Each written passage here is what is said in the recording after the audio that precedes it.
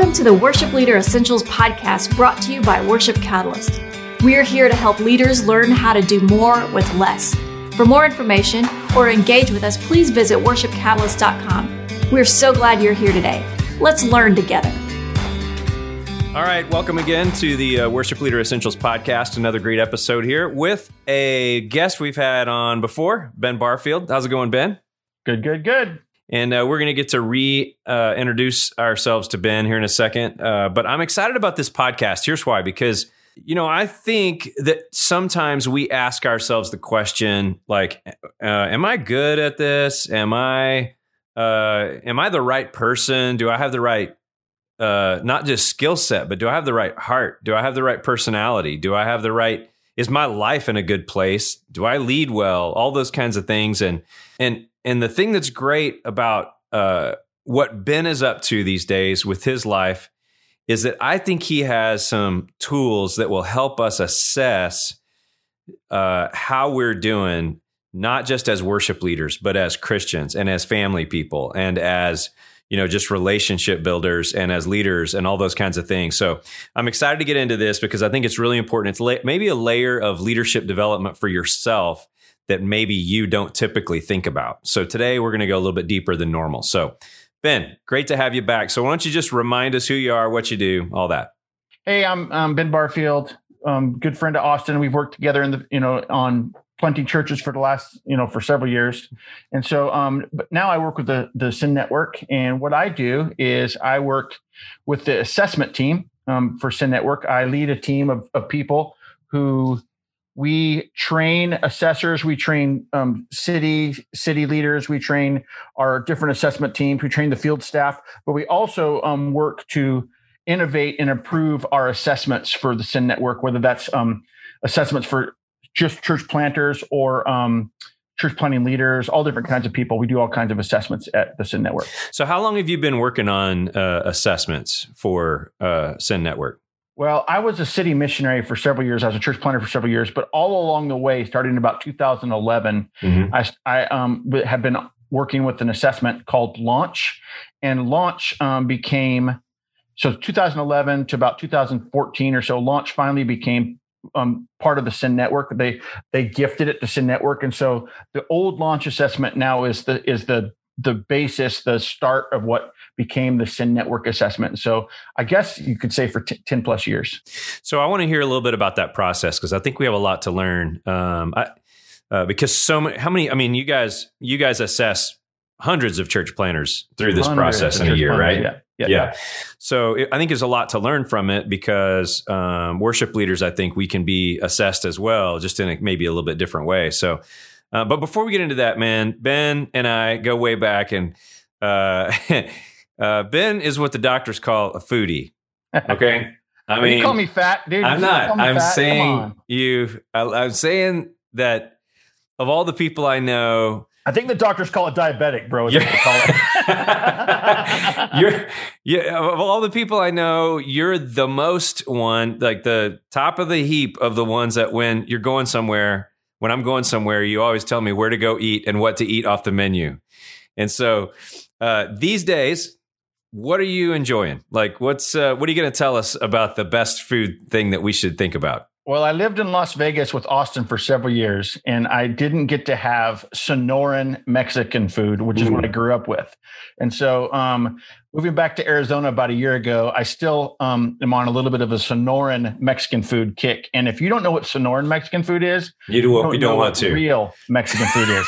Most of you think Mexican food has chips and queso on the table. That's Tex-Mex. Come on. There's only one Tex-Mex place I will eat at and enjoy, and that's a place called Chuy's. But I'm all into the Sonoran Mexican food, which is basically a lot of beef, a lot of garlic, a lot of it's totally different, and a lot of cilantro from the Sonora region of Mexico and then Arizona. We don't do quesadillas. We do a thing called the cheese crisp. That's those the kind best. Of things. Yeah, I will say the cheese crisp is a reason to go to Tucson. That's right.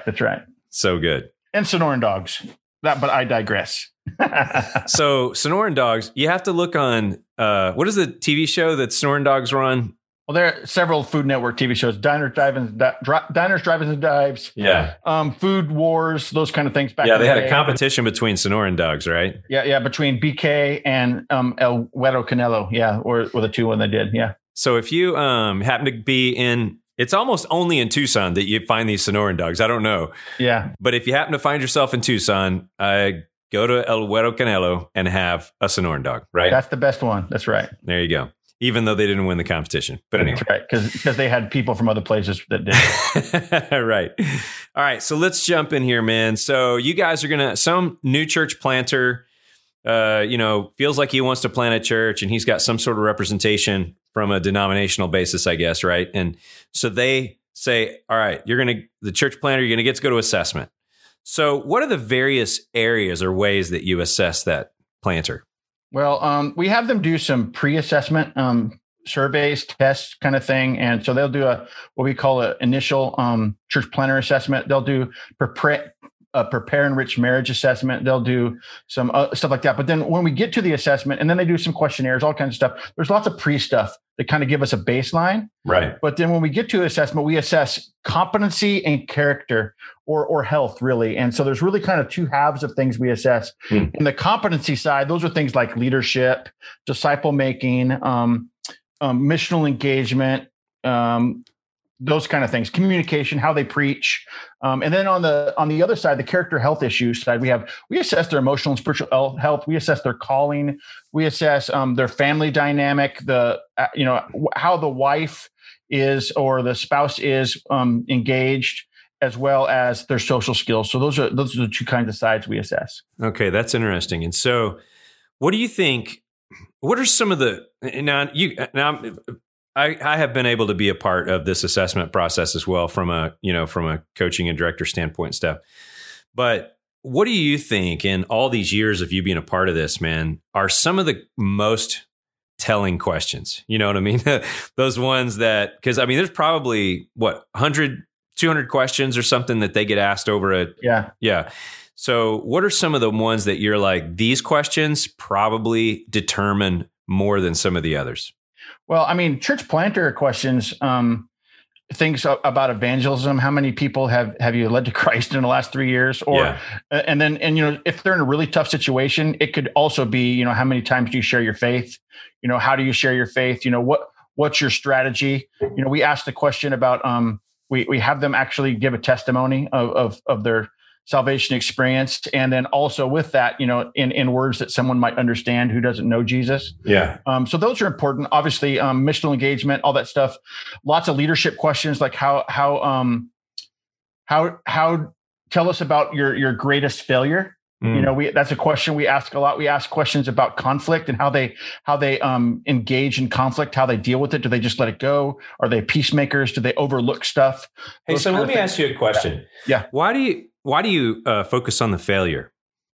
Well, because if you don't, two things. I think one thing, if you don't acknowledge failure, then you're just going to repeat it over and over and over. And secondly, I think part of it is if you haven't experienced failure, you probably don't have much experience. Okay. So, but we want to see how they come out of failure. Everybody experiences failure. You know what I mean?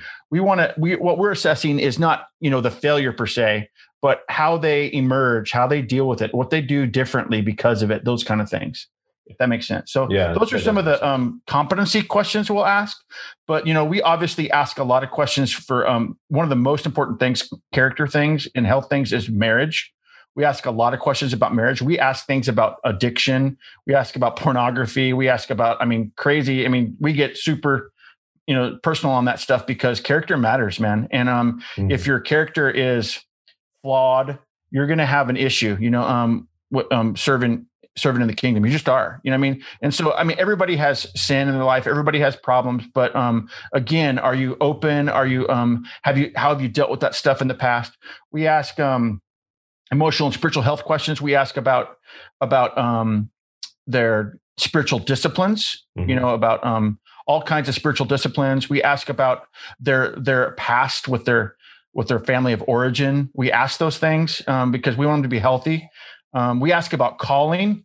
As a matter of fact, one of the key questions we ask, and I would say it's the same thing for not just church planners, but for worship leaders as well is if you're not called and you can't clearly articulate that call, then that's one of the main things that we will not allow someone to move forward yet until they have that clear, concise call that they can articulate. Because it's one thing to have a call. We don't assess their call. We assess, can they articulate that call? Because if they can't tell someone else, then down the road when things get difficult, that calling is what holds you in place. It's what it's what helps you stick.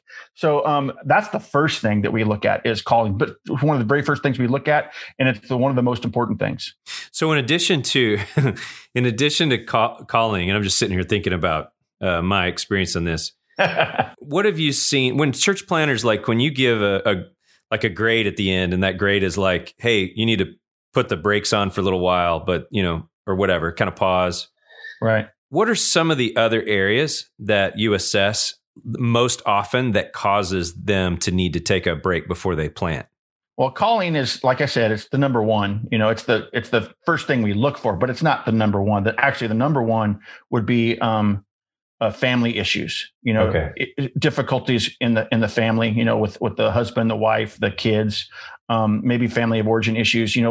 We would like for them to be as healthy as they can, because I'm not saying it's perfect, because they're not all perfect. I'm not perfect. My marriage isn't perfect, but if you don't have a healthy marriage, it's hard.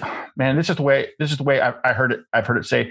The marriage is the most accurate picture of Christ and his bride, the body. Wow. And body of the church. And if you don't have a healthy marriage, how are you supposed to lead the church? And how are you supposed to lead others to have healthy marriages? And so that's one. Again, emotional and spiritual health is another one. That spiritually, they're just not ready. They're not mature enough. They don't have spiritual disciplines in their life. They don't depend on the Father. But so those are I would say most of the time when we say, let's put a pause, it's not because of competency. Yeah, it's more because of character and health. Yeah, that's really interesting. So, let's connect the dots then here with worship leaders, because unfortunately, you don't have this process for worship leaders in a church plant. It's almost like, to be honest, church planners are like, hey, so you breathe and you play a G and a C and a D on guitar, and you're not a terrible singer. You're a worship leader. Right. And that's at the the lowest level, though I've seen it dozens of times. That's exactly the conversation, right? So there's not maybe the buy-in from the beginning. There's not the assessment. The pastors don't even necessarily know how to assess a worship leader, And so what do you think are what should we be thinking about that as worship leaders or as pastors looking at worship leaders? What you guys do, what can we learn about some of those assessment questions that we should be functioning through? Again, I think going back to what the first thing a pastor looks for and is competency. Can the guy play the guitar? Does he have a good voice? I would say when it comes to leadership, when it comes to assessing whether someone can be a strong worship leader for my church, they can learn. If they're at a certain level competency wise, they can get better at that. They can get better at being a guitar player. They can be a better singer. They can get better at leading a team. But I would be assessing leadership, and then I would be assessing character. I'd be asking questions about leadership. How have they led teams before? I'd be asking questions about character. About their marriage, about their spiritual practices. Are they called to this?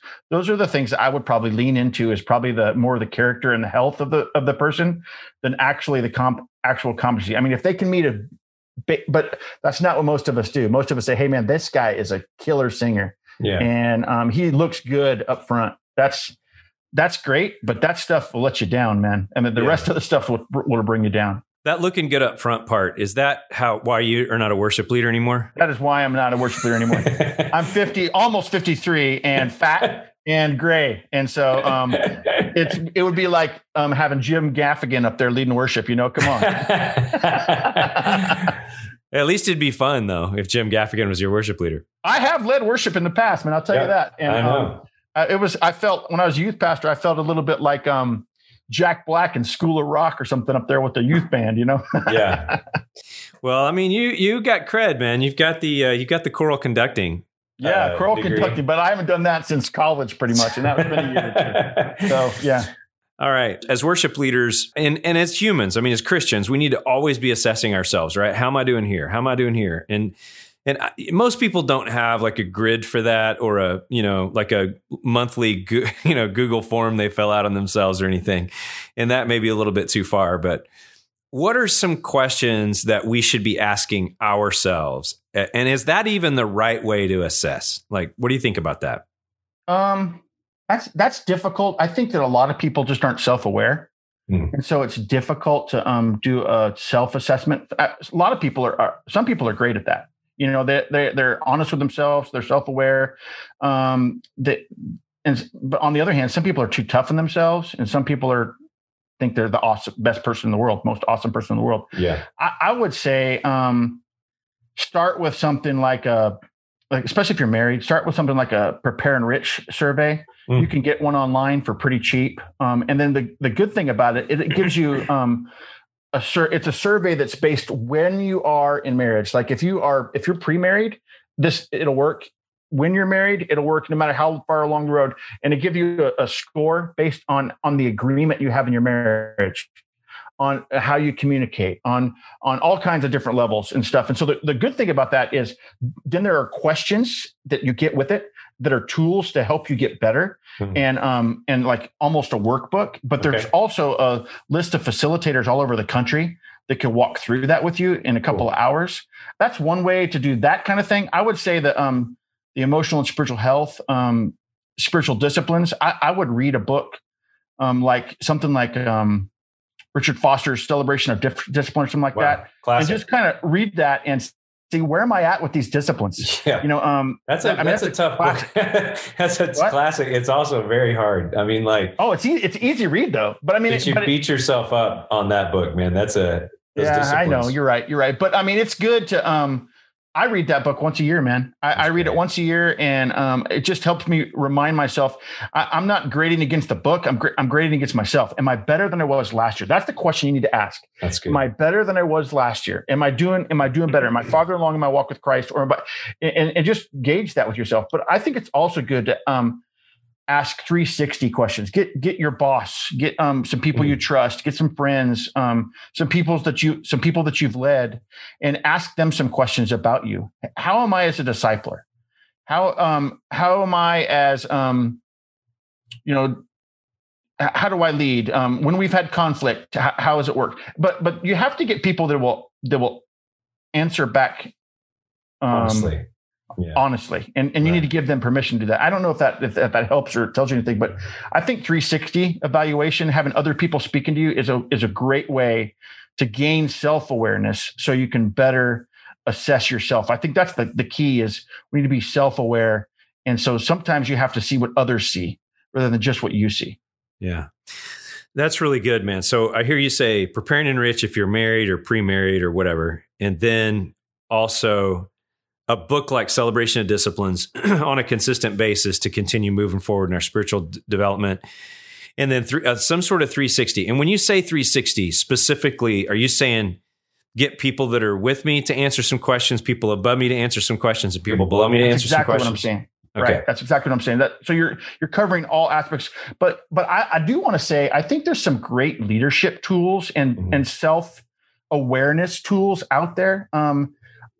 One of the things that's big right now that people use that, some people think satanic, but I don't think it's satanic, is Enneagram. I mean, do an Enneagram because that's really about you. Don't ever let somebody else tell you what your Enneagram is. That's really about you. But the reason that's good is because it's based on your motivations from your childhood and kind of some wounds and things in the past. So you kind of helps you know who you are. There's also a thing called Strength Finders. And that's actually really good on how you work. You can know what your strengths are and how you best lead and lean into those things. Sometimes we want to shore up all of our weaknesses, but if I know what I do well, it's great to lean into those. Like one of the things that I have strong high in Strength Finders is woo. Well, if I'm not out trying to, woo someone, be a Pied Piper, then I'm I'm doing it wrong. You know what I mean? We need to be about that. So I don't know if that makes sense, but there's also another thing that I like to use called the predictive index. Have you heard of that one, Austin? Yeah, I've heard of it. I don't know what it is. Yeah. The great thing about predictive index is it's great on a team. So if you can get others to take it with you, it helps you all see how you work together and what your strengths are, what their strengths are, but also what your weaknesses are and how it's a perfect tool for that. I don't know if that's exactly self-assessment, but those kind of things, any of those kind of tools, the old Myers-Briggs, DISC profile, any of those things, they just make you more aware about yourself.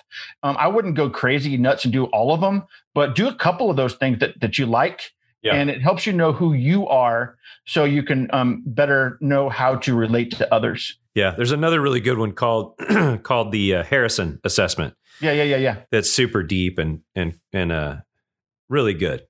But one real easy one is Patrick Lencioni's, what's it called?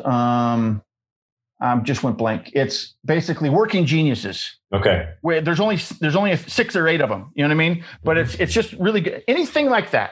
We could geek out on this all day long, but that's kind of what I do. But anything like that helps you know yourself better. Yeah. Is super helpful. That's awesome.